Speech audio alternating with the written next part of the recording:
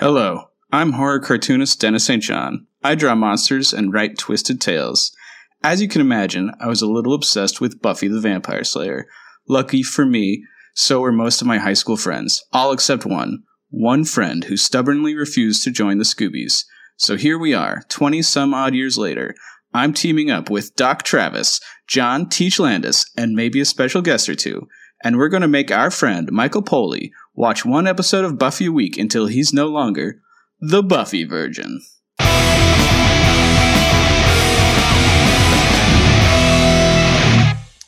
Hey everybody, welcome back to Buffy Virgin. We are discussing season 4, episode 12, A New Man.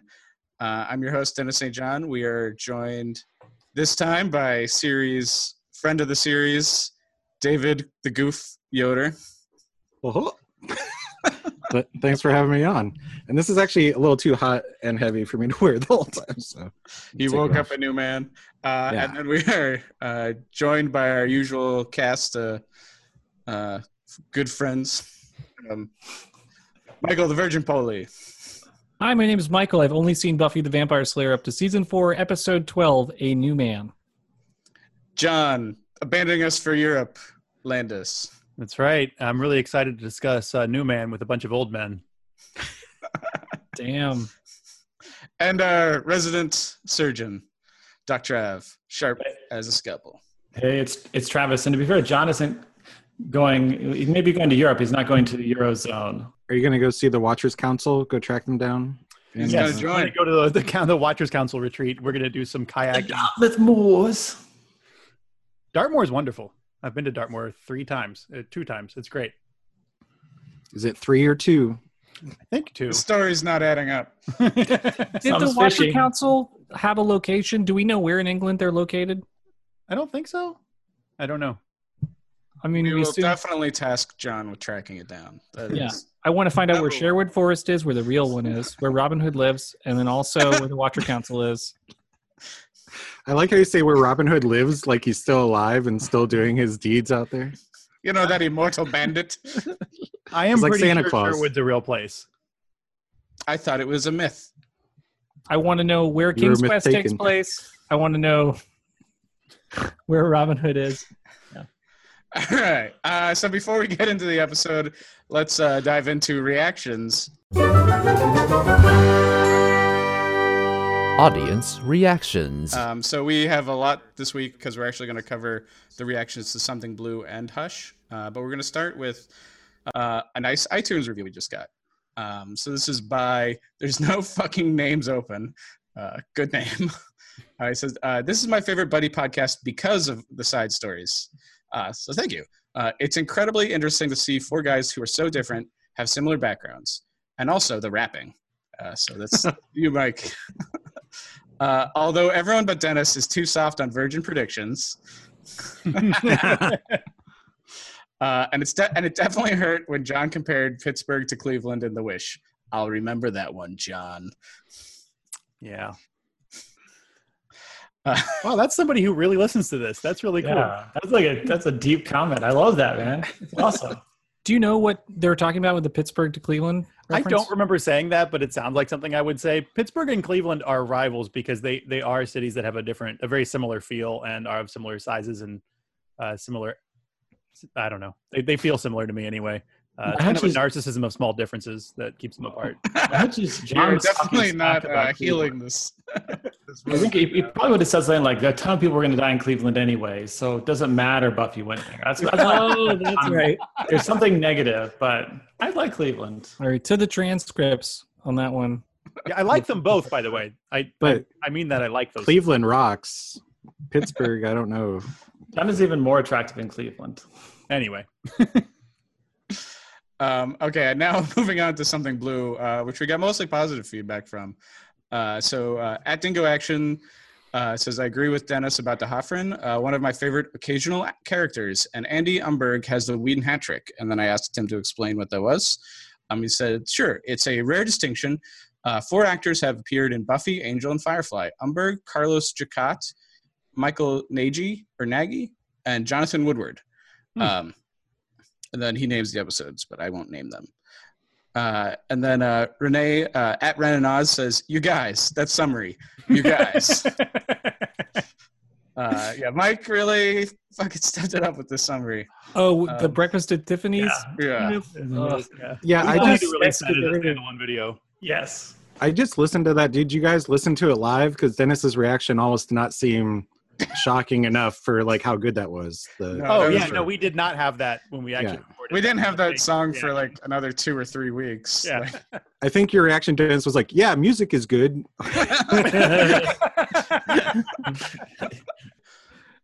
She also says, "I think this episode is about Willow's propensity to seek shortcuts through her emotional problems. This is a pattern we've seen for some time, but she's now more powerful, so consequences. Also, we have fruit roll-ups in Australia." Word. I like that. And then over on YouTube, Silver Spike says, "Spike lips of Spike. A great little episode. There's the where the production really saw how well JM and SMG played off each other. Great dialogue in this, and everybody got some great lines. Can I be blind too? Also note how it's only Spike who notices Willow is still in pain over Oz, showing he can be more empathetic than some. More empathetic than some give him credit for, even though he's unsold." And Shorn Force says the song was great. You should sing more. So yeah. All right. Rap is done. Got it. And then now we're going to move on to reactions to Hush. And most of these are actually reactions to the reactions to Pangs that we did in Hush. So Ren and Oz says, "Guys, I'm all for accountability / not a proponent of giving things a pass, but to deny context is also unhelpful. The television landscape, reappropriation and general handling of racial sensitivity is light years different from the 90s, and that does matter." And then it goes on. "It's painful for me to acknowledge my formative years as a really long time ago and indicative of large shift in public consciousness, but so it is." And Silver Spike says similarly, quotes, "I believe you, John, with Yeah, that's right. To me, the 90s don't feel that long ago. Well, I hate to break it to you, but it is. No free pass, eh? A pity, because in my opinion, it's all about context. Whether you want to acknowledge this or not, TV really was different nearly 20 years ago, and I do think you have to take that into consideration. I mean, you can imagine if you applied your attitude towards I don't know, the treatment of women in Shakespeare plays.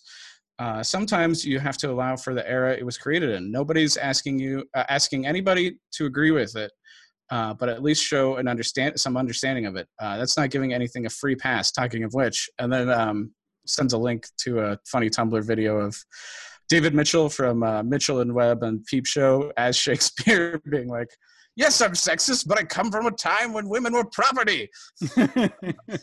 Okay, so there's more. Sorry. "He's at least 10 times more evil than Loki." This is a Travis quote. No, I get you don't think much of Spike's character, but hell, guys, that's a tad OTT, isn't it? What's OTT? Over the top. Over the top. Oh.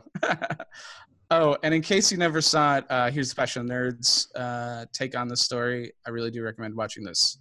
I did watch it, and it was good. And I might start watching Passion of the Nerds Buffy recaps after we do our episodes, because they're good and smart.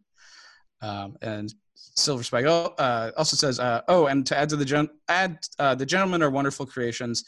At a Buffy convention years back, I saw 2 attendees cosplaying as them. Both of them wore roller skates on their feet, so they seemed to glide through the crowd of attendees. Very effective idea. That does sound cool. Sagov9 says, regarding the kill count, I think there were more than 2 hearts in the jars after the first night, but Giles only knows about 2 of them, as he claims in his presentation. Something like they need 7 and they have at least 2. I'll have to check to be sure, but I believe that is the case. I'm not nitpicking, just trying to be helpful. Love this episode, guys. Edit, I checked, there were 3 hearts in the jars after the first night. Yeah, so we talked about my kill count was wrong, which makes me wonder how often my kill count has been wrong and nobody's ever challenged me. Does that mean we subtract a point from Dennis? Yeah, I'm at 69. All right. So, that is summary for. That is review for. Or what is this? Reactions. Called reaction. Another point. You're losing all the host points, Dennis. I'm a bad host. Speaking of bad host, let's move on to my summary. The summary. It's Buffy's birthday. Remember that time she had a surprise party and then there was a hand in a box and her boyfriend became evil? Or next birthday, when her trusted paternal figure drugged her and a vampire kidnapped her mom. Yeah, let's throw another surprise party for Buffy. Sounds like a great idea. Weirdly, nothing goes wrong, except Giles' feelings get a little hurt, and he gets to meet Buffy's new beau, Riley. Buffy and Walsh meet not as professor and student, but as military demon project manager and slayer. Spike, apparently no longer a hostage, moves out of Xander's. Giles is having a hard time. He meets Professor Walsh, and they do not get along. Then he runs into his old Chaos pal, the poor man's Sting, Ethan Rayne. Instead of playing another round of Kick the Rain, the two old sorcerers share a brew or two. Giles wakes up with a pounding headache and a demon body. He decides to run around town scaring people. It looks like fun. Spike is out measuring Crips and runs into Demon Giles. They team up and become best friends. Team Spike/Giles, Spiles, and Team Buffy/Riley, Biley, both are on the hunt for Rain. Spiles gets to Rain first because they were not slowed down by any crisis in masculinity. Demon Giles almost murders Rain before Biley shows up, and Buffy stabs Giles in the heart. But it's okay, for some reason. Buffy looks deeply into the soulful, demon-y eyes of her absentee father figure and forces Rain to change him back. Riley Guantanamo Bay's Rain, gulp, and all's well that ends well. Well, Giles is a little more suspicious of Riley and the initiative, and Riley still, for some reason, thinks he could take Buffy in a fight. Yay. Nice. Guantanamo Bay's him. Oh, man. Love it. Love that summary couldn't have existed the time this aired. In real time. This is a good reason to do this 20 years later. Context is key. Keaton is key. I forgot. Let's move on to great lines. John, why don't you throw one out? I loved Ethan Rayne. You know, demons. It's all exaggeration and blank verse. I really liked from Walsh. We thought you were a myth. Well, you were a myth taken. Yep. And I've actually quoted this one on the podcast before. Turns out I suddenly find myself needing to know the plural of apocalypse. Yoder, why don't you go? That's a super famous quote. Yeah. Every Buffy fan says that one. It's amazing. I had a couple when Spike and Demon Giles are in the car. Spike says, picked up a tail. And Giles says, yes, just a little one. Hurts a little when I sit. And then at the end with, not Ripper, I am... Rain or Giles? Rain, yeah. He gets caught and he says, I really have to learn to do the damage and get out of town. It's the stay and gloat that gets me every time. A lot of self-awareness in that moment from him. When Giles is in the crypt, says, who am I kidding? Nothing's going to happen, walks off. And then Ethan Rayne appears. I wouldn't say that. I wouldn't say that at all. And then, in fact, old Rip Ride says something rather interesting was about to, and then Giles comes back. And that is hilarious.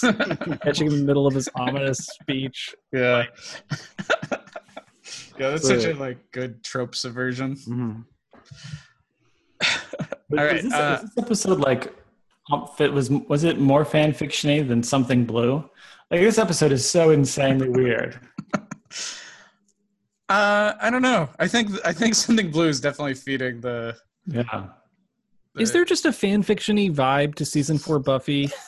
Where, they don't have a big arcing story to fit everything into, and because it's 90s TV, you don't have to continue the story over multiple episodes. So everything's hey, you write one, and then they're I don't know how the show gets approved. Joss Whedon's sure, that one's good, and that, yep, great. I think there's also just a difference of a show being in its 4th season. That means okay, we've done a lot of these types of stories, or they've covered a lot of ground already, and so now it's okay, what's a crazy idea we had in the hat but we never really took as a valid thing to do. Now we can do it. Yeah. Let's turn Giles into a demon. I would love to hear the origins of some of these ideas. If it's like, oh, we're kicking it around, or if like we literally saw this on a message board and stole it. All right. Kill count. The kill count. There are 0 deaths this week. This is a death-free week. Is that a first? No, it's not. Although I looked in the Buffy stat book. Yeah. They say there's 15 episodes in which no one dies. Although they list some that I listed deaths because I don't always agree with the stat book. Right. But according to them, season 4 has the highest episode count without deaths. The most episodes that don't have deaths is in season 4. I kind of want to question you on this, Dennis, just because Giles kills the railing on his stairs. He kills his phone. He kills his shirt. He kills the door. He kills his car window. So that's like True. 5 deaths on my count. Plenty of inanimate objects were killed. All right, let's move on to weird noticings and trivia. Weird noticings.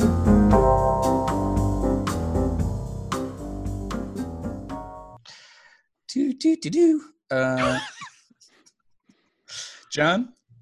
I want to point out a Xander sweater. This is the first good Xander sweater in a few episodes. So there's a picture at the bottom of the document. Scroll. Xander's sweater, in this case, really looks like he is in some sort of military organization that is trying to be camouflaged with the sky. Oh my God, it's Space Force. It's like you're a paratrooper and you don't want to be spotted next to a cloud.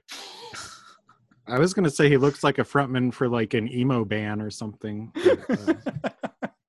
I want to say I was inspired to wear this shirt because of Xander and like Nice. clothes on this show. Like this shirt I literally just put on just for the podcast.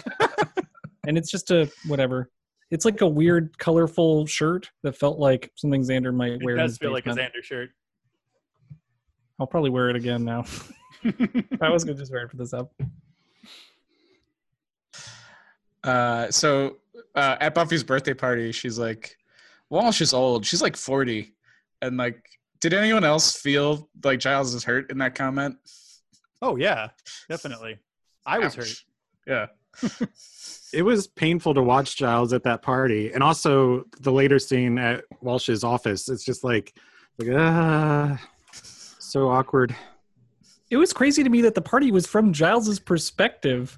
Like, you think it's going to be about Buffy's surprise party. Very quickly, it's like Giles not enjoying himself. And you're like, what a terrible perspective to show at a party. The person having the least fun. It's like when the last episode when Willow went to a party and she was also not having fun. It's like when we show to a party, is it always about the person who doesn't want to be there?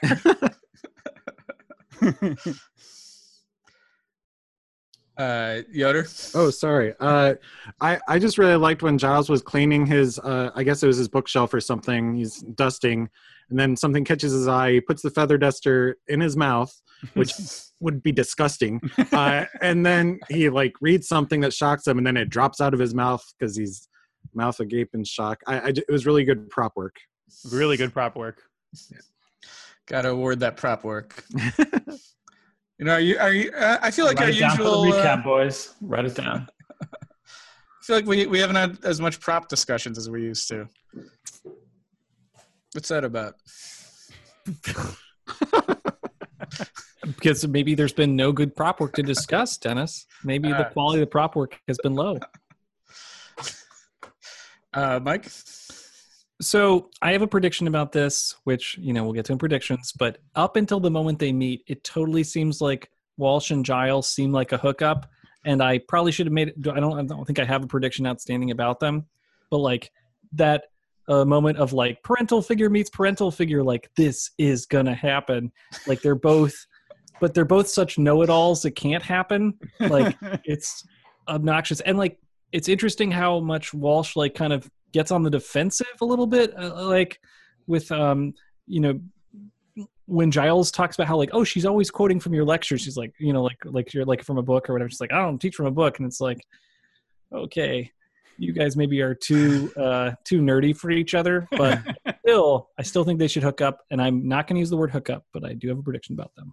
The way they zing each other, it feels like Walsh somehow already knows everything about Giles, like because she's making like specific zings on his like parenting style and stuff. And it's like no father figure. Yeah, you have no like. There's no reason to assume that this is like a father figure, right? It's just a librarian. Yeah, Riley, like, yeah, oh, you're the librarian. Like, no one understands what Giles is in the equation. Like, I love how overconfident and stupid the initiative feels, where they're like, oh, you have sticks? That's cool. And like, yeah, Right. of course they would undermine or like undervalue Giles. Everybody's undervalued except their own selves. Yeah, it's weird. Like nobody can explain Giles. They're like, he's our high school librarian who we hang out with. And you know why no one can explain him? Because he should have died in last season. He shouldn't be in this season. He doesn't belong. I love it. You're picking up my mantle. Dude, you're so right, though. Like, what is Giles in the season? I mean, we all love Giles. He's a great character, but like, he clearly doesn't have a place if he can't be clearly figured out by this military organization, right? They're like, oh yeah, sorry, you must be retired now. The library's been destroyed. What do you do? The man of leisure. He's He's between just- work. He's between yeah, gigs. he's an unemployed librarian that gets hit on the head a lot. That's all. I love his failed smarty pantsing when he walks into Walsh's office and he's like, "These hallways are quite the labyrinth. I feel like Theseus and the Minotaur in the labyrinth." he wants to come off as smart, but he makes the most basic reference possible. I don't think that's basic. That's a funny. That's like 9th grade reading, though. Oh, what should he be referencing? How can you trick someone to thinking he was smart? I don't know. I feel like he should have brought out something that would impress a college professor. He should have been like, "This reminds me of Derrida" or something. I don't know. Well, I mean, based on my personal experience, you can't impress a college professor. So I think his only mistake was saying labyrinth twice. But I think you should like, reference the Labyrinth movie. yeah, I feel like like Jim Connelly Henson's.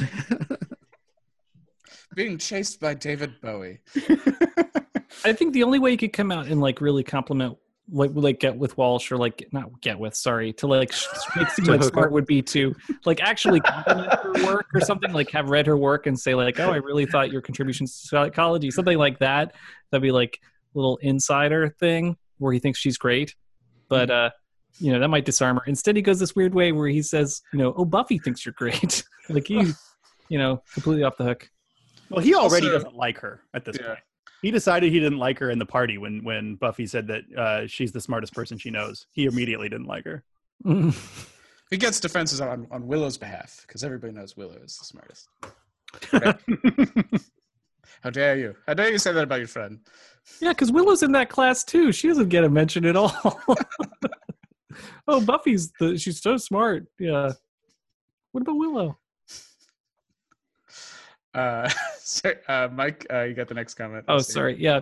So I love this like conversation about how many like demons or otherworldly creatures you've eliminated, and Riley's got his 17 number, which seems like a lot.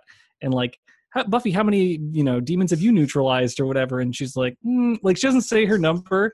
And like, I love this joke, which is clearly about sexual experience. That kind of plays out because like. It totally does, because John's making a face. I didn't think of that. That's great. Well, because in the next scene, Riley's like talking about like, I guess I didn't know the plural for apocalypse. Like you must deal with a lot of crazy things. Like, implying how experienced she is and how inexperienced he is, but he's still like, that doesn't follow through. I mean, it does follow throughout the episode. Like he doesn't really change his opinion. He's still. It's a weird mix of him being impressed, but also being like, but I could still beat you in a fight. When he's like, I'm not even sure I could take you. Like, not even me, the great Riley. Yeah. Like, fuck you, Riley. The answer is obviously you can't take her. Good God. I like your impression of Riley as the Wizard of Oz. That's excellent. Even I. How No long one do you sees think? the initiative. Not nobody. Not know how. How long do you think they spent at Walsh's office, though, with Buffy just regaling like all the demons that she's killed and like all the times she's saved Sunnydale and stuff? Yeah. I don't Like know. it's just like a cutaway.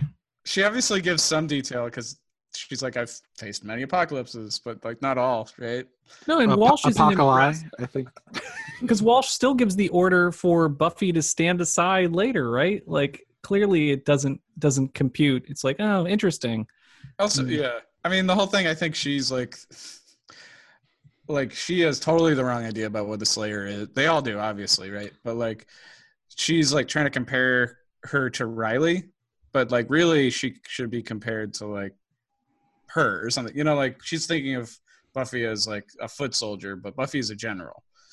You know. Yeah, it's kind of like when you have an accreditation from a school and then some other school doesn't recognize the accreditations or whatever. Like it happens all the time when immigrants come to this country. I mean, like they used to come to this country, and like you could have a PhD in mathematics, but it doesn't mean you have a PhD in mathematics from a United States school. So it's like basically nullified. And like she has this amazing, experience, but it might as well never have happened. It's like, oh, interesting. Well, you didn't do it with guns, so we tried using guns.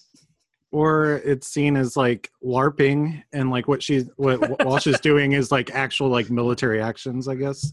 Like if you would compare those two. Totally. LARPing versus the military.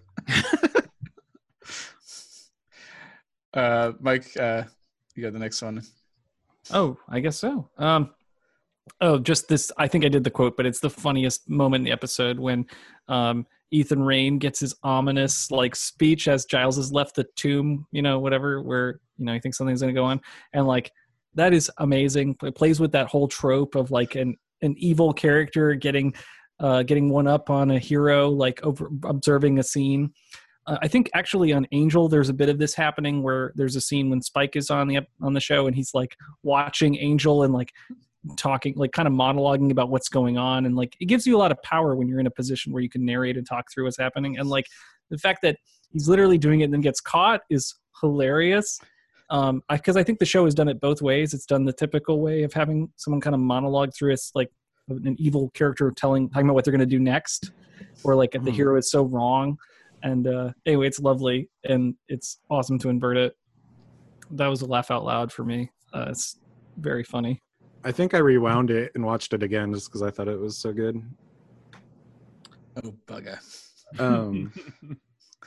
So with this discovery that Giles makes in the book, I forget what it is, some demon prince that's supposed to rise or whatever. Like, did he misread the text, or is it like Willow thinks that it was the initiative's already shown up and taken care of it? Or is it that Giles is like vainly just like making up this thing that like, he's trying to find his importance again, like to be relevant to the gang and everything? That's a good question. I don't know. The episode gives us no answers. Although I would take a key from Ethan Rayne saying like, demons, it's all like that a demon said like, I will be resurrected in 200 years. But like he was really just dying. That's my interpretation. Mike, you got the next one. Oh yeah, I don't know why Giles gets a beer with Ethan Rayne. That is such a weird cut. And I get that that's like, I mean, it's obviously what happens, and like Ethan Rayne drugs him or whatever he does to demonize Giles, but like that whole scene is so unlikely, and the fact that Giles doesn't want to be there, doesn't trust him the whole time, and like getting super drunk and like talking smack, like it's just no, that's not what happened. I don't believe that's what happened. It happened. I'm so annoyed. I love it. I get what you're saying, but I do. Yeah, I also love it. There's an emotional truth to it because Giles is feeling sad. He doesn't like Ethan Rayne, but he's his friend from back in the day. He needs to hang out. Like he gets to hang out with his friend who's going to understand what he has to say about feeling washed up. Also, this show is super aware that there's like Rayne Giles / fiction out there. Oh my God.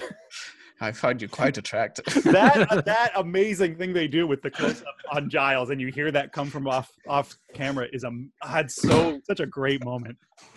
He did one drink too early. That was his mistake. Like, I don't know. To me, it didn't feel that weird because it felt like in a Marvel comic when Doctor Doom and Reed Richards are like, or like Magneto and Charles Xavier are like, well, old friend, let's play a game of chess, and then I'll try to murder you later. No. Then there's like a world-bending reason for them to do it. There is no reason for Giles to sit down with Ethan. Giles has all the power, and even caught Ethan doing his monologue that he's up to shit. And I then, also totally don't believe when Ethan's like, "Isn't this better than beating me up?" He's like, "Well, I like it better." I was like, "I don't believe that for a second. You love getting beat up by Giles." Like, why else did you turn him into a giant, strong monster? I don't. So Yeah. No, Ripper, don't spank me. No. So while I agree that it's emotionally true to do this thing, it doesn't like narratively make sense for Giles and Ethan to sit down. Like, it's not deserved. Like, Ethan's the bad guy and has been. They didn't leave on good terms the last time. And like the Halloween mix-up or whatever, like everything's kind of a mix-up and there's a madcap kind of vibe to stuff. So maybe it's forgivable and you can like, oh, we're actually just old colleagues and whatever. No, he's a fuck up. He's a mess. He's always up to some shit for unknown gain. Like, you don't hang out. Batman and the Joker don't sit down unless something's really fucked up. Like, the universe is in danger, and for whatever reason, Ethan has some magic talisman that they need, and they got to cooperate. Like, the Giles and Spike cooperation totally works for me in this episode, and it's awesome. The Ethan versus, Giles thing doesn't make sense. It doesn't make sense for, sure, Ethan can trick Giles in some way, and, like, Giles can become a demon, but it doesn't make sense, and it doesn't work, and I was annoyed by it. And like that scene is fun, but it's like, it's like a fan wrote it. But the Spike Giles thing is marvelous and super well done. So anyway, that's my 2 cents on it. I was just annoyed by that scene. Yeah, you're allowed to be annoyed. I would accept any kind of like retcon nonsense to get to that scene where they're at the bar together. Yeah. Oh, totally. Like, it's lovely, but it doesn't deserve to happen. It's too good. Anyway. This isn't a wreck or anything, but I just recently watched this movie called The Bride, where Sting plays Dr. Frankenstein, and I watched it right before I watched this, and like that's why I was like, it's the poor man's Sting, because he's like, their behavior is very similar. It's like he's trying to be Sting. That's what made me think about it. It also has Clancy Brown as the Frankenstein monster in that movie. It's pretty good. Sorry. That's totally off topic. I should save that shit. So while they're getting drinks, Giles does admit that, or acknowledges that he has this propensity for getting knocked on the head, which I just think is very funny because it happens so many times in universe in the show to have a character like acknowledge it. I'm surprised he even remembers that happened. Only when he's really drunk, maybe, does he recall. So I just wanted to acknowledge the magic spell scene. How about that scene, huh? I mean, that's a good first date. Yeah. Like, we're going to do some magic and pluck the petals off of a rose and make it float. Like, that's a good first date. I like that they're so like into it that they like start holding hands before they even like explain the spell. They're like, we're just going to hold hands for like 5 seconds and then wait, what? What was the point of the spell? I like listened to it, but I didn't understand the point of it. There wasn't Making a point. their minds as one or something. Okay. It's just they're testing their compatibility. It's practice. Okay. It's like Don't you practice before you cut somebody open, Doctor? Practice? Who's got time for practice? I got my 100 hours.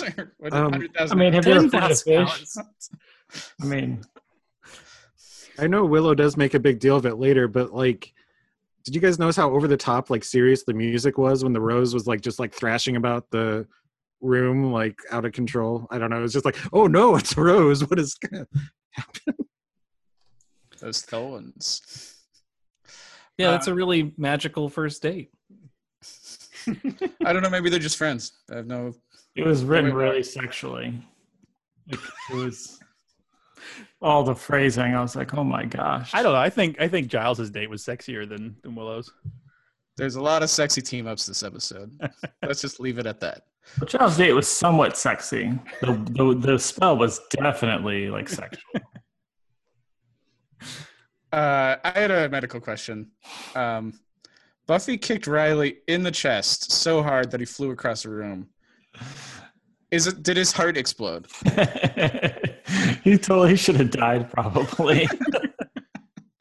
Maybe Riley's more superhuman than we give him credit for. Yeah. He's like, oh, I'll be okay. It's like, dude. He was like feeling like his heart. It was like he got kicked He got kicked Right where the heart is. hard, dog. He got kicked hard. He just had one lung rupture. That's all. That's all that happened. So much. It would cause so many problems. That'd be an amazing way the fourth season took a turn. Buffy accidentally murders Riley. The fourth season is covering it up from the initiative. It's Pat all over again. It'd be great. It'd be so amazing. It'd be great if 3 episodes from now he dies from complications to that kick. Ooh, It's just an after his delayed reaction. You feel okay to drive home? He's like, I feel fine. And on the drive home, he has a cardiac arrest, and he just dies in the car. Yeah, that would be amazing. That'd be insane. Man. The Buffy reboot can get this correct next time.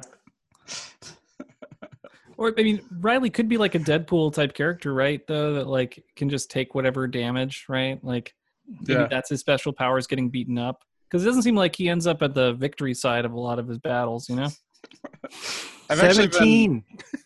But it wasn't in a row. Riley totally belongs with Willow and Xander. He's in the B team when there's a problem. I've actually been watching a lot of Ranma 1/2 recently, and the sparring in that reminds me of this. I don't know why. I love Ranma 1/2. Also not a wreck, just a. No, it's great. It's just it's endless. But it's the constant sparring and the way they're able to do stuff over the top damage and getting kicked and punched and fall off roofs. Yeah. So I thought Anthony Head actually has a really great face for monster makeup. His face is perfect for the Feral Demon. I like that Feral Demon makeup a lot, and I really like the description of its snot powers. It's sad we don't ever see the mucus. I know. Yeah, at the end when be a bad CG flubber kind of. That's true. We know that Buffy can't do liquids. We've established that. Oh, when did they fail at liquids? There was the goo zombie goo that from Ethan Rain episode, right? Yeah, Ethan Rain episode. And then there was another bad liquid. What about just water in general? If you fall in water, you die, right? Oh. Well, Buffy knows that more than anyone else. Have there been 4 Ethan Rain appearances? I was trying to get them right. Giles' old friend who came Demon, and then the Halloween episode, and then the Candy episode, and this episode. Am I missing one? I think you're right. So I guess I've been on for half of them, I guess. I don't remember. Just have to our resident rain expert. Rain expert. I should learn to skip town and not stick around and gloat so much. But so is it my turn? Sorry. Yeah, Spike's using a tape measure on a crypt when Giles runs into him in the graveyard. I thought that was a very funny bit, which actually I didn't catch till the second watch through I did. But he mentions it would be okay to kill a demon, and now this is maybe I'm more wanting to ask you, Dennis might know, but would it be okay for him to drink the demon's blood? Would that have a different adverse effect? And has the show already covered this idea of a vampire draining a demon's blood? I'm glad you brought this up because I was thinking of the same issues. I think he could drink a demon's blood. It probably... Mike knows the answer to this question from Angel season 1. What? I think it probably depends on how close to a human the demon is. The more close to human, the more the blood is compatible, right? This is me in a very non-scientific way trying to guess about the science of demon blood. But if you're not a humanoid demon at all, I don't think the drinking the blood would help. But I bet a demon could sustain himself. I mean, a vampire could sustain himself by drinking demon blood if they were humanoid enough. Well, it'd be interesting, if he drank Giles as a demon or another. What type of demon is it? The feral? Feral. If he drank Spellcheck demon. If he drank one of those demons' bloods, then maybe he'd get sick as a side effect, and he'd have the bad mucus, and he'd be extra irritable and want to fight people all the time and stuff. I don't know. Yeah, I don't know if it's established yet. Well, no, it's kind of established that they get that a vampire can get more strength from drinking Slayer blood, right? So presumably, if you drink a demon stronger than you, you can get stronger. Yeah, it's Angel season 1, episode 7 or 8. I will remember you. Angel's blood gets mixed in with the demons, and he turns human. Oh yeah. Yeah, so definitely, what you're suggesting totally could hapen. Also, like, yeah. I think I may be trying to make the show too much like iZombie or something. That too. It's like, I was thinking, like, if Spike was truly evil, like, this would have been his opportunity to just kill, like, a member of of Buffy's team. oh, And he doesn't. I thought that too. Like, why does he not just murder him? He's just way more into $200 than he is into the killing. Also, what good does it do to measure the outside of a crypt? I would like. You would have to measure the inside. That's insane. those were just the pre-measurements. He totally stole that tape measure from Xander. It's so clear he doesn't know what he's doing. Like, when he brings up, like, getting a fridge to keep the blood cold, and he's like, oh, not bad. You know, like, he's never thought of what's involved in making something good or, like, getting a good spot to hang out in. Yeah. He's Well, like, he's always got like his horrible vampire girlfriends. Maybe he makes them take care of it. I mean, we've It's not made fun of Angel for not having his shit together, but, like, Spike really doesn't have his shit together. yeah. Remember when when Spike first came into the show and he had like minions, and he even kind of mentions that he used to hire feral demons. Like, he is so not that character anymore. Could like hire people. That's Like, such a more badass Spike. Yeah, He's fallen on hard times. yeah. he's really more rock. He is just as at rock bottom as Tony Head as Giles. Yeah, this episode is really about like men hitting their Rock bottoms. They're bottom rocks. bottoms, hitting men's bottoms. That'd be an amazing episode of Buffy the Vampire Slayer, season 4, episode Rock Bottom. It's just like, I would like to see that'd be amazing. just a spin-off of like the sitcom version of Giles as a demon hanging out with Spike, trying to be Yes. roommates or something. That'd be good. It's great, yeah, because the messy one looks more human, and the one that's a monster is the clean guy. It's a perfect. Perfect gag. There could have been 10 spin-off shows. There's just so much opportunity. So when Riley gets to Giles's house, he's like, "We monitor 911 calls." And I was like, how does Giles have neighbors who still call the police? Like, the amount of insane, just because they heard some ruckus and one door was broken. I mean, They're like, probably super vigilant after a serial killer like killed somebody next door. They probably call the police like every day.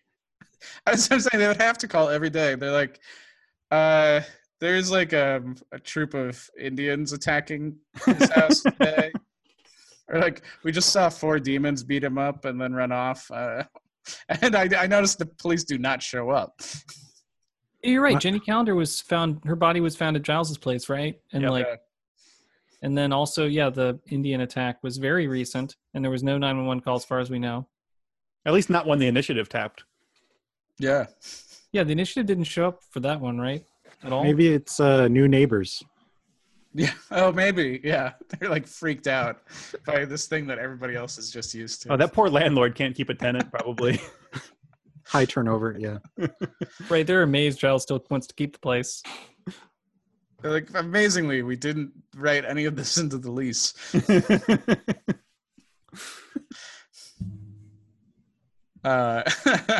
Mike, you got the next one. Sure. Yeah. So when, for whatever reason, they're trying to, Giles and Spike as a team are trying to track down Ethan Rayne.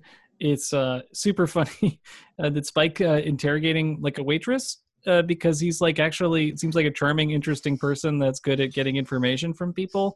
And I feel like the Buffy team in general, when they're trying to do interrogation, like handles it more like, tell me this or else or whatever. Yeah. And like Spike is just like, oh yeah, an English person like me, but not obviously not as attractive or whatever. Like it's quite a charming, fun scene, and like I like Spike investigating stuff way more than Angel investigating stuff.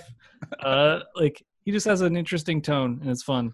In this scene, it's fun. I mean, I've seen him also be angry and crazy, but like this feels really good. I also really like in that scene that Giles is just in the background with a big blanket over his head. It's such a perfect, like, this is Sunnydale moment. It's like, if we just put a big blanket out over you, you can come into the bar and no one will look. Yes. Yeah. Don't mind my sorry. friend. He's insane. You have that.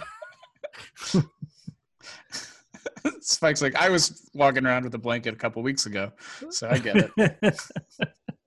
Right, Spike's so not judgmental. He like understands the language and stuff. It's such a great. I mean, that whole relationship is wonderful. Giles is like, "Oh, am I going to be able to, project heat beams?" It's not thing. Yoder.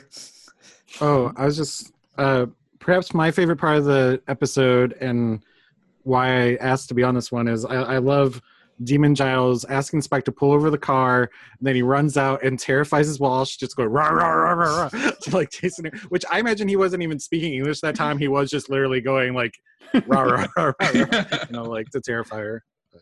Very funny. Yeah, that is a great scene. I'm glad you pointed that one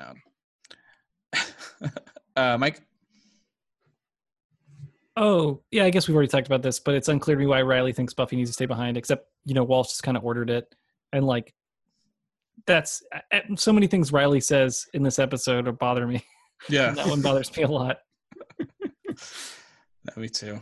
All right. Yoder? So I'm just confused by, I get the gag of it, but as a story moment, Spike is terrible at driving Giles's terrible car. Okay. He's has trouble with the shifting, but then he's able to outmaneuver the military Humvees, doing all the turns around the curves and stuff. And then he gloats and then he crashes the car. What was the point of that? Is he, is he good at driving? Is he bad at driving? What statement are we making about the car? I know the car is terrible, but it just was not consistent to me. It was funny, but did the car survive? Yeah, it was not consistent. Apparently, I think it's mostly the initiative sucks, and they can't freaking even tail this crappy car. Would you say if Spike did more than $300 damage to the car, that Giles should not have to pay him the money that he agreed upon for the escape? Oh, I don't know if you want to burn that bridge, though. He should still get paid. I mean, the reality is it was a cost of the verbal contract of the escape.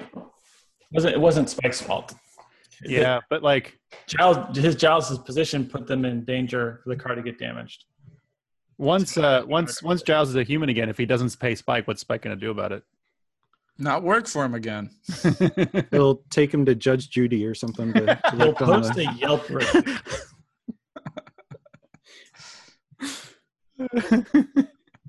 I love the idea of Spike on Angie's list for. I did not get the services I was sold. Out of work, older male librarian. Do not trust.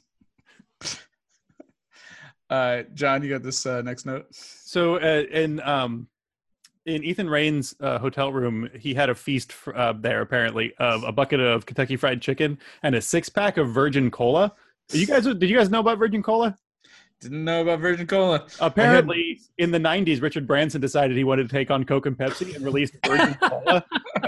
And it didn't do super well. Man. But apparently, you can still get it in Afghanistan, Bangladesh, France, Italy, Japan, Kosovo, Malta, Nigeria, China, Switzerland, and Tunisia. Thank you, Wikipedia. Wow. Throw that in there. I literally had no idea what this note meant. I thought you were making some reference to your podcast name and you guys were going to brand off and do your own cola or something. I don't know. That's a good idea. Making your own cola is really difficult. I've looked into it.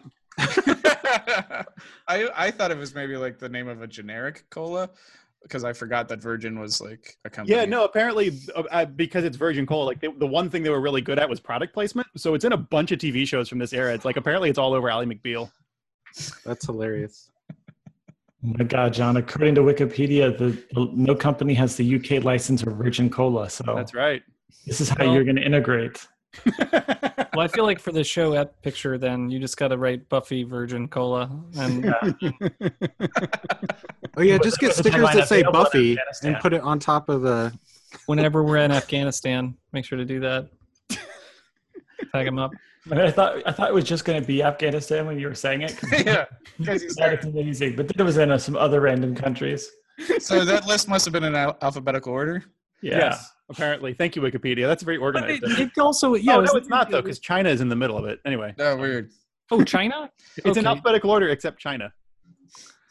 Seems like getting to China would be the big thing. I don't know. Or I guess France. Biggest market. China's a big market. Yeah. Sorry. That's my observation for the day for economics.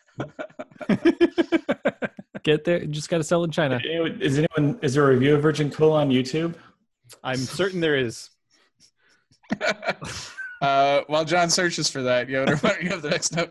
Okay, a fate almost as bad as Virgin Cola. Imagine being almost killed by your own letter opener. And then I'm also wondering, is it just a good thing that Giles didn't have actual silver for his letter opener, that he didn't die this episode? Yeah, that seemed like such a weird shortcut to me. Oh, I like dying the idea that There we go. Giles's like apartment is actually full of fake antiques. Yeah, Like that phone was actually one of those like touchstone phones all along. It's just one of those fakey rotary dial looking phones. Oh man, what is later when he gets a new phone? What does he call it? This genius speaking tube.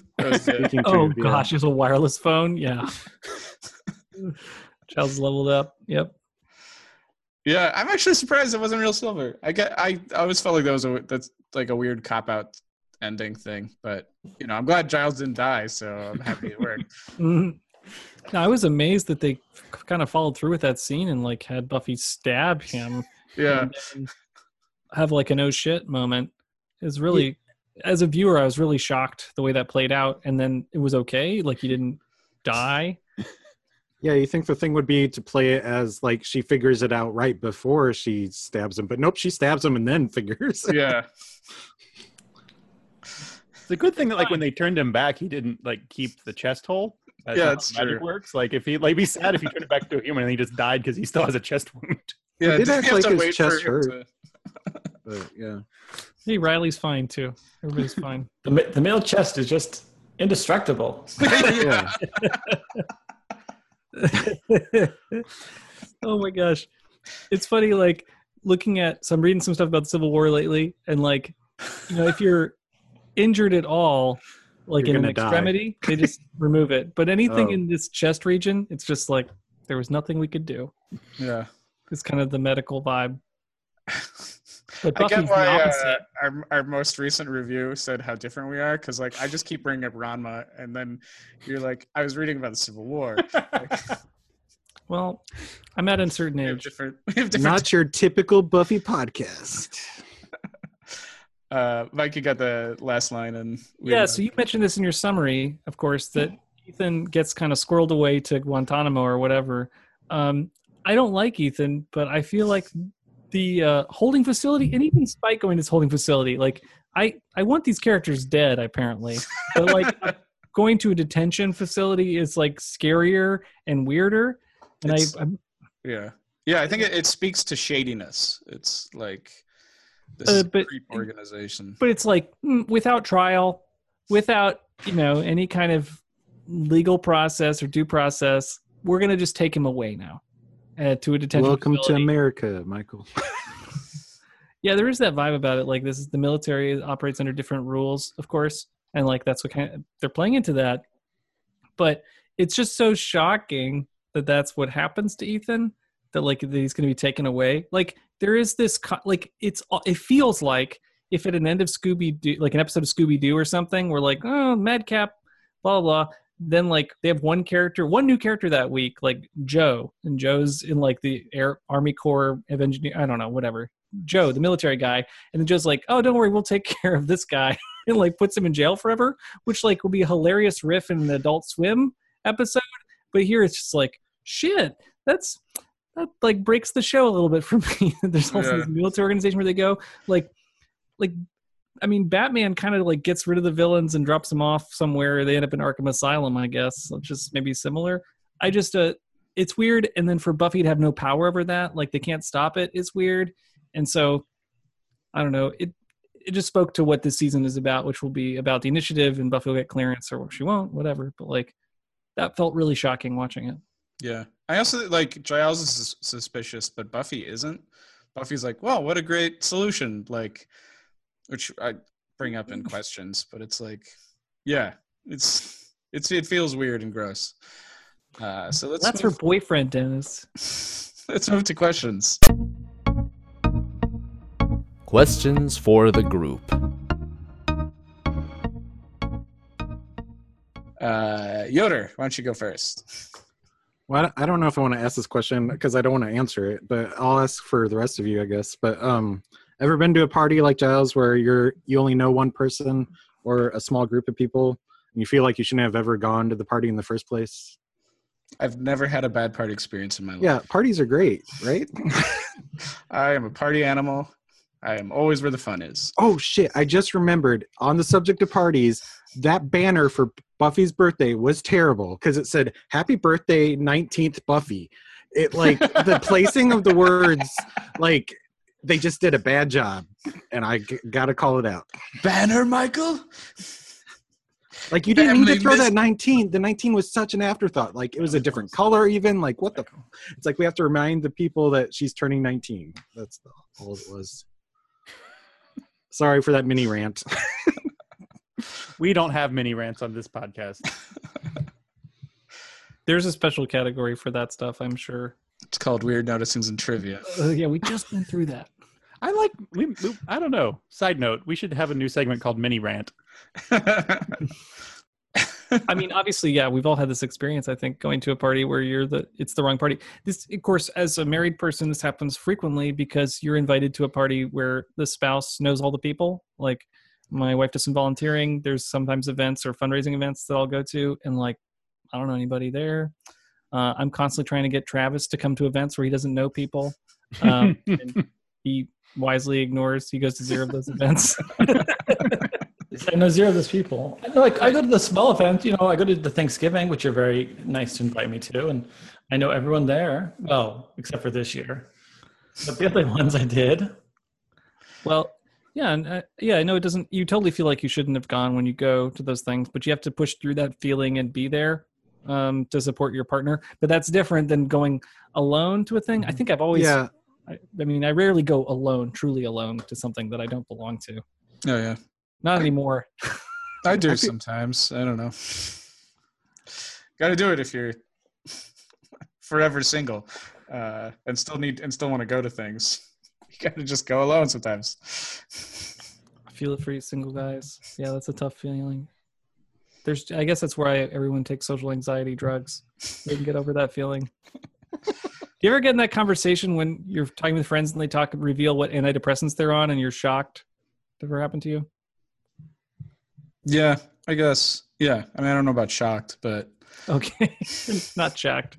But just that you're like, oh, these are way more common. Like, I'm not on any of them, right? I'm an extrovert that does improv, right? So. I haven't been on the show in a while, but I thought it was Dennis's role to get too real and dark during the show and not your role.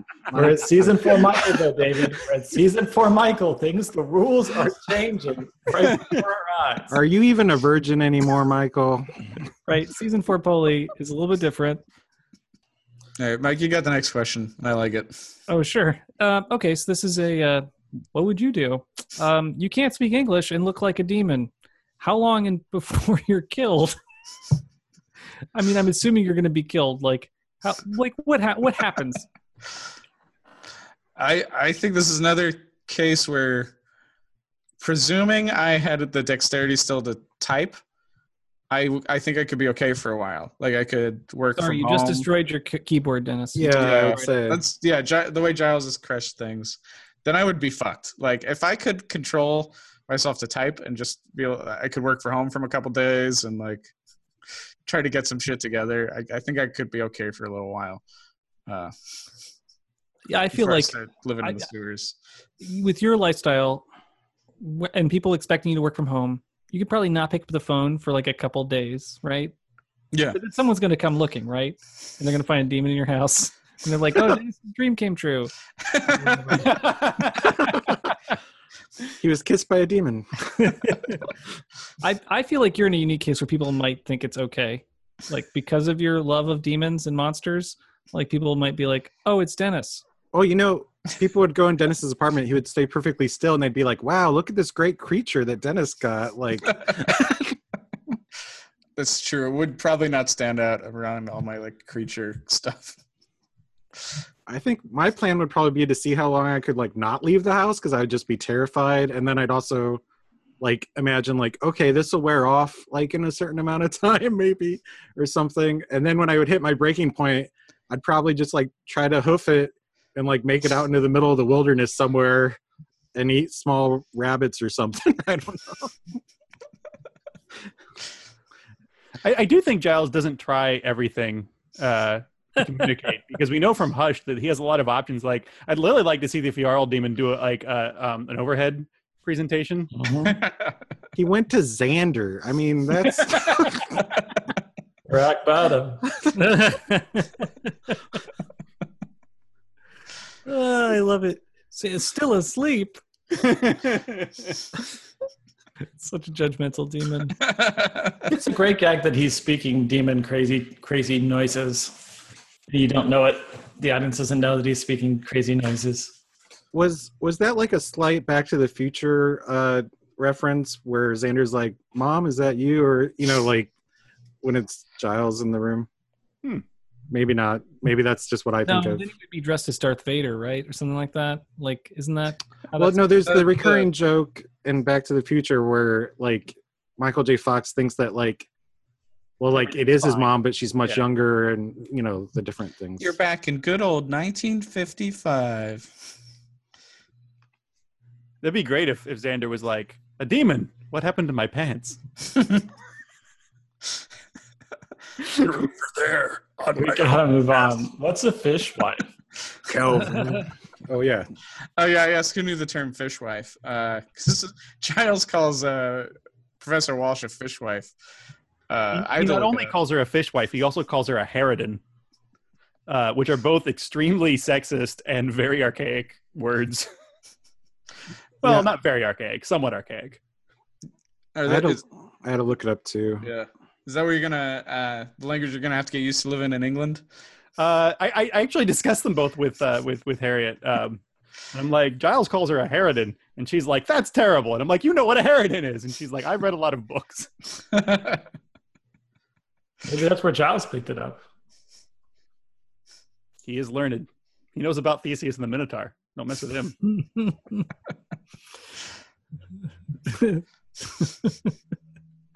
And he lives alone. Hey. Dang. I mean, he has Olivia flying over like from another country to sleep with him on the reg, so like I don't feel too bad for him. All right, so I'd say Buffy seems to be ignoring some major red flags coming from Riley. So have you ever been too smitten at the beginning of a relationship to see the red flags? And yeah, I don't really want to answer that question, but yes. I feel like the specific question should be, have you ever had a significant other that's really wanted to like beat you up and like wanted to prove that they could beat you up?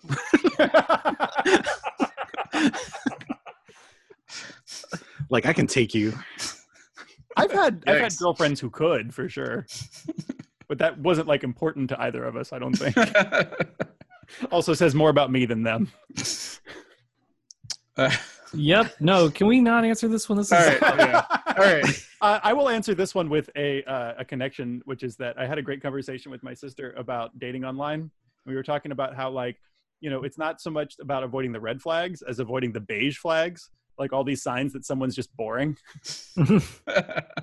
Where it's just like when somebody's like, "Oh yeah, I'm really into Coen Brothers movies." It's just like, "Oh, that's a sign you're boring." Not because Coen Brothers movies are bad, but if you're going to identify yourself as that, that's a sign you're probably boring. Wow. That makes sense. Totally. Like, oh, they're patient and complex. Boring. Did you guys take me on this podcast just to insult me? Is this what's happening? Is that what does your dating profile say that, Yoder? I don't have an active one right now, but it probably would. My favorite quote recently from someone on my improv team, as it applies to like how boring the Tinder world is, was why is every time I get on Tinder, everyone's a project manager?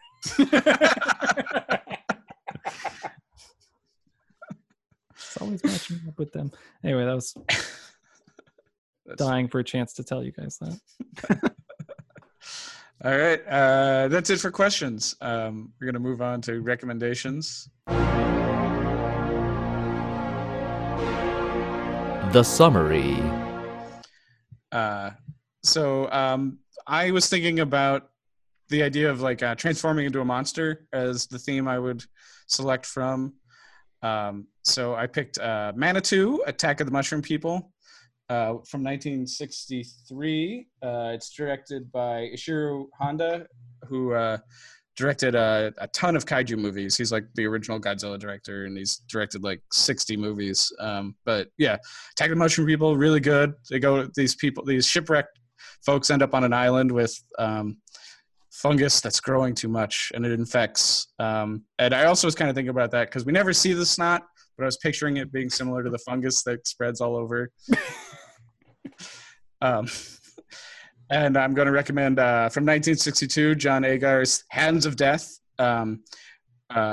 which is a guy transforms, I think because of atomic radiation or something, it's been a while since I've seen it, into basically Ben Grimm, the Thing.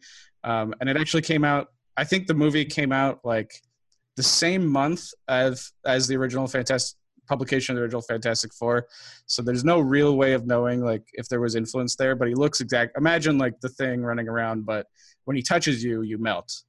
So there's a lot of like running around the streets that reminded me also of Giles running around in the streets scaring kids and stuff, and Maggie Walsh. So those were my 2 recs. I'm trying to tone down the recs because I realized I got 7 seasons of a show. I need to do recs for every episode, so I need to like not do 20 an episode. And Yoder, you've recommended one. Yeah, I hope I didn't recommend this before when I've been on previously, but No Such Thing. It's a Hal Hartley movie from 2001. It's like a very subdued monster movie where it's like this guy. It's basically like Beauty and the Beast kind of in a modern setting, but like as a like low budget indie film that has really weird elements to it. He becomes like kind of a celebrity because like he gets brought into the modern world, but he's like, he really just wants to be alone and drink and like kill random peasants and things. Like that's what he wants his life to be. I don't know. It's also kind of where I see Giles going if he would have stayed in that demon form. Like he would just like isolate himself and like probably drink and get occasional visits from, you know, Rain, Ethan. So that movie has that insane scene where they have to give her surgery on her spine, but she has to be awake for it. Yeah. That scene is like really awful and intense and weird. Yeah, but Sarah Polley is really good in it. Yeah, she is. All right, let's move on to predictions.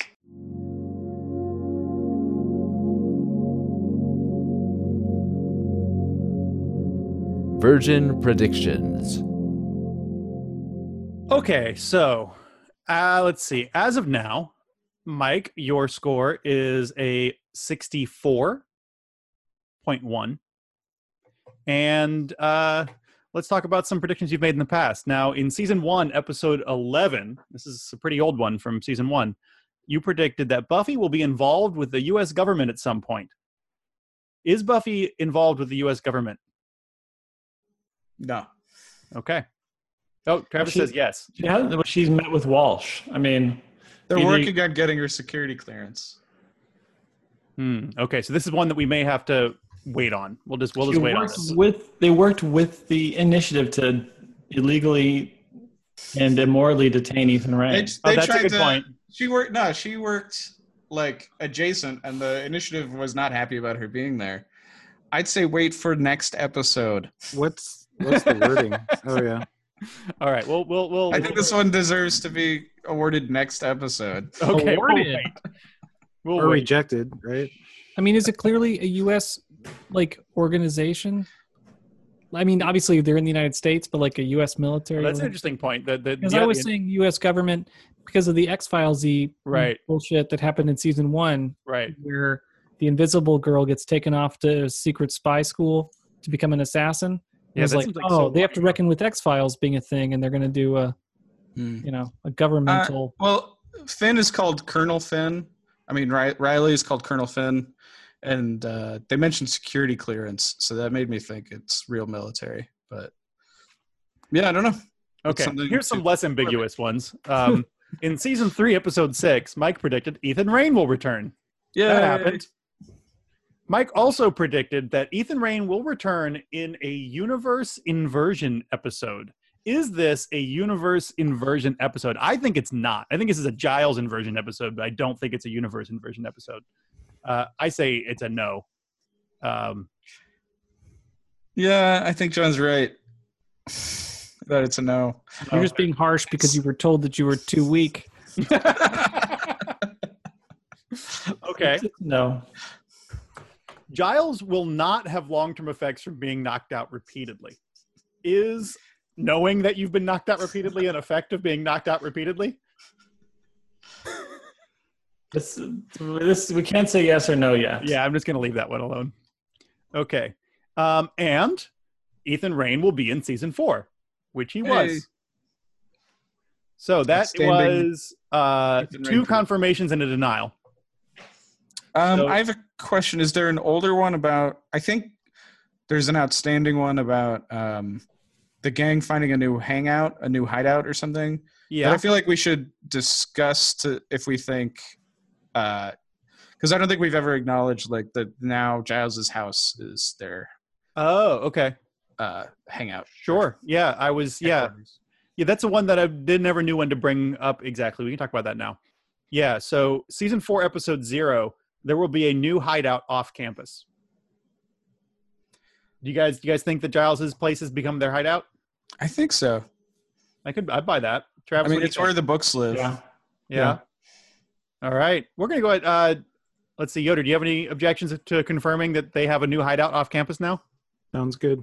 Okay. Well, that's a confirmation for Mike then. Wow, Dennis, thank you for pulling out that point. I didn't even know that one could be made. However, if we're going to confirm that one, oh no, I think we have to deny the one that says the gang will make the abandoned frat house their hideout. Damn it, that would have been such a good hideout. Why is Xander in the basement? He could be living in this old abandoned frat house with a broken ceiling, broken glass ceiling. Okay, so we have an off-campus hideout. We do not have a frat house hideout. So, in that case, Michael, you are now, with all those some confirmations, some denials, you are now at a 63.9. I went down. All right, well, I've got new predictions. These are about physical things, these first ones. Giles's house will not need to be repaired. I think it will already be repaired. It'll just be magically healed. Yeah, I think this show doesn't worry about that. That doesn't matter to the show. That Giles' door is missing and shit like that. Giles will get a new car. Maybe that's obvious, but Giles will get a new car and it will be noticed. Walsh and Giles will kiss this season. That's a prediction.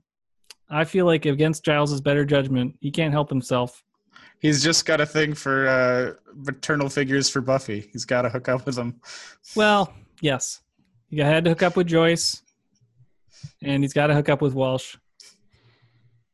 And that's going to happen. They'll kiss. They'll kiss. I'm not going to use the word hook up. It's too ambiguous. That's like what parents say about kids. They're just hooking up all the time. And then Spike will buy a fridge for his blood. It's unclear how we'll get power, but he needs to level up his life. I mean, I like that he's on his way to move out now that he understands he can fight demons or whatever. He's getting his own place. I think it's cool. Yeah, and they're apparently just not concerned about the hostage part of that problem anymore. Well, they kind of figured out, right? At least by Spike's own admissions that he can fight demons, so he's of use, and he gets pleasure out of it, which they're not bothered by. So he's great. That's all the predictions I have for now, unless there are some prediction requests, but otherwise, that's it. All right, let's move on to themes and deep stuff.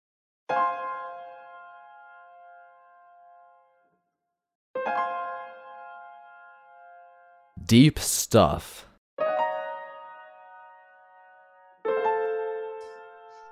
Mike, why don't you start us off? So I mentioned this earlier in Weird Noticings that Buffy's fighting experience is, it feels like it's about her sexual experience versus Riley's fighting experience / sexual experience. If that's true, and I think it is, what do you think the show says about Buffy's sexual experience. I had never really read it as sexual experience before. I thought it was more general, like all life experience, like or career experience. Like he's an amateur fry cook. She comes from a long line of fry cooks. I think there is a thing about Riley feeling inadequate, I guess, because he doesn't measure up to her. That's true. That, like, the show's definitely making a statement about, like, oh, you can't have a couple where the woman is, like, superior in something than to the man is, like, kind of what, maybe not the show's point of view, but Riley's point of view for sure seems to be. Yeah, definitely. And it's weird because Riley's not... He's not like a total misogynist about it. He's just like in this weird half space where he's like, don't get me wrong, I grew up with strong women, but you're too like, or something, you know. I'm not actually woke. Yeah. Yeah, he just wants to beat up his girlfriend. That's all. I mean, I said I was a lesbian, but. Well, the thing he says at the end is really weird, where he's like, oh, I get it. You're really strong. You're, you know, like a one-woman demolition crew. And then he says, I like it. And then he says, but I'm going to take you down. Yeah, it's weird. It's weird. I mean, I think, like, I don't know. Can we get into your one, Dennis? Because I want to talk about that. All right, let's just combine them. Yeah. So, please, I think they're related. Yeah. Like, it's interesting. Should I read mine or? Yeah, go ahead. Okay, so I just say fragile masculinity is the theme. Riley not being confident of the strength around Buffy, Giles being emasculated by Walsh, etc. I really agree with that. That was I would have written pretty much the same thing if you hadn't got to the document first. I think so. It's interesting. So a lot of the episode is Riley confronting the idea that his girlfriend is more powerful than him or is more capable than him at something he takes pride in. Right, killing monsters is something he thinks he's good at. Buffy's better at it. And with Giles, it's kind of the same thing. He's confronted with a woman who's, at least in the context of this episode, he feels is better than him at what he does. Like he's an intellectual. She's a more intellectual. He is a parental figure to Buffy. She's a better parental figure to Buffy. And so it really hits him where he lives. And I think it's interesting how those two situations kind of play out differently, and how with in the Riley one, we're kind of on Buffy's side, or we see it through Buffy's eyes. And with the Giles one, we see it through Giles's eyes. And Giles doesn't handle it super well, even though we're so on his side. Yeah, like we're so on Giles' side. It's so satisfying when he gets out of the car and scares Professor Walsh away just to like mess with her. Like that is such a great and fun scene. And like when she he goes to her office to like, you know, say hi, and she just humiliates him to like, it feels really gross. And so you really don't like her. But Giles does not handle it well. He calls her a harridan and a fishwife. That's like gross. Well, I mean, it's like she's clearly could be, at least the show doesn't seem to think so, but like by all of the characteristics and the thoughtfulness that she can offer, like all the leadership, like she should be the better role model for Buffy. Like she's female, she's smart, she's a general of some kind. Like she is the better role model, and like Giles does not measure up objectively does not. And I like that's like comes out as just male rage. Like, yeah. Demon Although rage. I'd say part of like why we don't like Walsh in this episode and stuff is the way she describes things is very military, right? And like it's not it's demeaning Buffy and being like Buffy doesn't have discipline and she doesn't have like all her strength comes from instincts. So I forget what the exact quotes are because I didn't write them down, but it's like stuff that's attacking what Buffy is actually really good at. Yeah, that's a good point. It's not so much like on Giles's behalf that we dislike her as much as it is on Buffy's behalf. I think that's a good point. This connects with like this thing. I'm sure you guys have seen this speech that Joss Whedon gave when he accepted the what is it? The Equality Award or something like that. Mm-hmm. And he gives this the Woman of the Year award. Yeah, he accepts an award as a feminism award essentially, which is a longer conversation that happened, but. In this speech, and it's a good speech, it's well written and it's well delivered. It's worth checking out on YouTube if you haven't seen it. One of the things that he's talking about, like, you know, like why write these like, so, you know, quote unquote strong women characters. And one of the things that he kind of suggests in the episode is that it's not just about having strong women characters, but that it's about the way that the men surrounding those characters handle it. And he says, I write these characters because of my father. My father and my stepfather had a lot to do with it because they prized wit and resolve in women that they were with above all things. And they were among the rare men who understood that recognizing someone else's power does not diminish their own. So it's an overt sort of project with Whedon's writing to talk about like how men handle powerful women. But it's really interesting to me that the way that this kind of works, one of the things I noticed about how this works is that Buffy can be stronger than Riley, and that can work. But Buffy also has to do a fair amount of negotiating around Riley's ego. Like she has to really work at this to make this work. And she's constantly worried that he's going to freak out because his ego's being bruised. And I feel like that to me, like upon like the second or third watching this time around of this, like that really hit home for me. Cause I feel like that's like, I'm a Riley. Like I totally love, being with strong, powerful, amazing women. And that's, I believe I'm in a relationship with one right now, but I also have a super fragile ego and demand that people are a little bit careful with me. John. You know who wasn't that way is Angel. Yeah, that's true. Like, I think it's in the beginning of the first season of Angel. So when he sees Buffy, he makes a comment about like, last time I checked, you're a little stronger than me. Like, it's just like an acknowledged fact. Like, she's the Slayer. She's stronger than vampires. That has not happened in Michael's timeline. Oh, tread lightly. Happen, then? Okay, sorry. Episode 18. Oh shit, man. Okay, sorry. I actually haven't been watching ahead. This is just a blurry mess. So, and it's just interesting, and Professor Walsh, like again, I think you're right that we have good reasons to like dislike her, but I think one of the reasons that she comes off as a harridan and a fishwife is because she doesn't take any time to massage Giles's ego when she talks to him. She's just like, "Nope, I'm smarter than you." Yeah, Which is also how she treats her students. Yeah, that's how she treats everybody, including Riley and like everybody. Oh Lord, help us, college boys in love. Yeah, I mean, when I said that she, like, objectively is a better leader, I just mean it objectively. I don't think she's actually a better leader. I think, like, in some creepy world where you look at people as a series of tables and you compare quality than Giles is, as far as, like, a leader for Buffy. She's still gainfully employed. Unemployed former librarian, or... Technically, she holds down 2 jobs, just like how Giles held down 2 jobs. Giles was a librarian by day and a watcher by night, and she's a...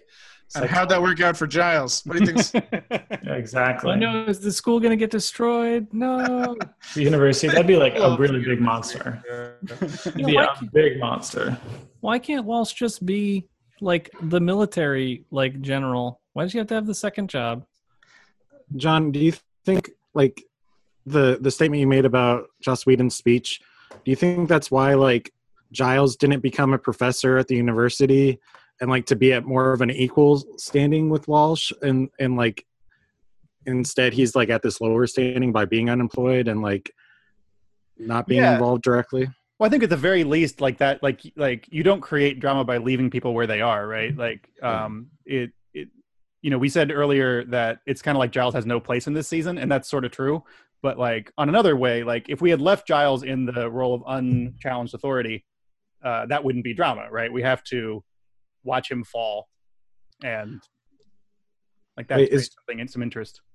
Is Giles the Xander of last season then for this season? Like he's like has no purpose. Oh, he was totally Xander this episode. For that Xander the Zeppo. Maybe Giles will have like a midlife crisis and he'll get Xander's uncle's car and he'll like be driving that around next time. This episode, it's totally Xander or Giles being Xander rather. Where he's and he says a bunch of random sexist stuff. It's perfect. It works. Yeah, so that's why I'm on, because that's why he's extra shitty to Xander about sleeping to 10:30 because he's like, I got up. That means Willow had like a Xander-esque episode a couple episodes ago, right? When like she was like alone and wandering around, going to parties where no one was there. Yeah, Willow's had her like Xander-esque episodes. Is Xander just being a loser? Rock bottom. Yeah. I mean, Spike's also Xandering it pretty hard. That's true. How those 2 live together. I want to use that in the future now. If someone's down on their luck, be like, man, that guy's Xandering really hard. Oh man, I'm living on, in somebody else's house, sleeping on a mattress on the floor that was used as padding for somebody else's DJ equipment. I feel like I'm Xandering it pretty hard right now. I thought last episode we were saying that you were spiking. Or... Oh yeah.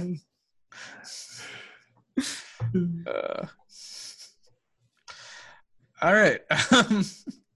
Yoder, you got our last theme here. I mean, if we want to go into it, it's a common thing in TV shows, like keeping secrets. I think that's kind of also a theme for this episode. I think the thing I pulled it out from was when Buffy's talking to Willow about holding back with Riley, and Willow's like, well, you can't do that. But at the same time, she's holding back information about like how she's spending time with Tara. And there's also like Giles is keeping his own secrets about how he's truly feeling about being left out from the group. And, the Initiative and Walsh, they're like just a basket full of secrets. So yeah, I don't know. Yep. This episode ended on a cliffhanger. We didn't even talk about it. Not that I want to keep it forever, but Actually, I feel like Mike should do. John and I were talking about it. What's that? You should do a prediction about 314. What's behind the door? Sure. Yeah, John and I were talking about that. How this show like just before we recorded, about how the show never ends in cliffhangers, and that's why we like it. But this one totally does. This episode, where Walsh goes into a secret room. It had 314 written on it. Which is what Ethan Rayne said. Yeah, we didn't even talk about that kind of plot line. Yeah. Oh, shoot. That's not what's fun about this episode. That's not what's interesting about it, obviously. But yeah, do you want to make a prediction? What's in the 314 room? And it's not just more demons and monsters. More demons and monsters. That's what I got in 314. I don't know if the house is going to take that bet. Okay, she's got Faith in that room. Faith is trapped there. So it's in the hospital. My prediction. Faith's in the hospital. What? She can get out of the hospital and be in the well, you're telling me she's not there, which I appreciate. Damn it, Travis. Travis, Faith could be behind that was a hilarious prediction. That's really great. Sense. Actually, that makes sense. It makes perfect sense. The initiative knows about Slayers now. No, well, they've got dummy in her bed in the hospital. They just found out about Slayers this episode. Yeah. Room 314 has existed for a while, so it doesn't. Oh, maybe she's I actually think that would be a cool twist. Juicy demons. I like that better than what actually is in Room 314. It would be cool if they 612 West Avenue. Yeah, it's so hard to not just blurt it out when you know what's in that room. You can't do poker face. Just block the camera. Okay. You predicted already the Initiative will not capture a werewolf. No, it's not Oz. That would be so fucked up. It's not Oz. You guys think it's Oz? That could be the prediction. 314 is not Oz. I think Oz is off the show. So, I mean, he'll be back to save Willow, whatever. But if they captured Oz, that'd be so sad. He's on Family Guy. Okay. So you're telling me it's Oz based on your reactions. That Oz is back there, which is interesting. Okay. And you basically told me that when you're like, oh, werewolf, blah, blah. Okay, so Oz is in that room. And that would be super fucked up. That would be a great choice for the show if Oz is in that room. Okay. Oz is in room 314. I am adding it to the predictions list. Okay. All right. Well, that's the show for this week. David Yoder, where can people find your stuff and what are you up to? I haven't been up to much of late. I'm Awesome Yoder on Twitter. And I haven't posted a movie review in a long time, but there's a bunch that you can read of past movies at davidanddavid@themovies.wordpress.com. All right. And at some point, we're going to do another Two Dummies and a Dumb Movie. I still need to upload 2 that we've recorded. I've just been very lazy and bad. I moved this summer as well, so it's kind of been rough transition. Yeah, if you like me and Yoder's back and forth, you can listen to us on Two Dummies and a Dumb Movie. You can find me online. I'm at Dennis Comics, DenisComix. That's both my .com, my Twitter, and you can find Buffy Virgin online. We're Buffy Virgin Pod on Twitter, Buffy Virgin on Instagram, BuffyVirgin.com. Please like, subscribe, review. We really appreciate it, and we will discuss your comments at length in episode. So thanks very much, and we will see you in hell.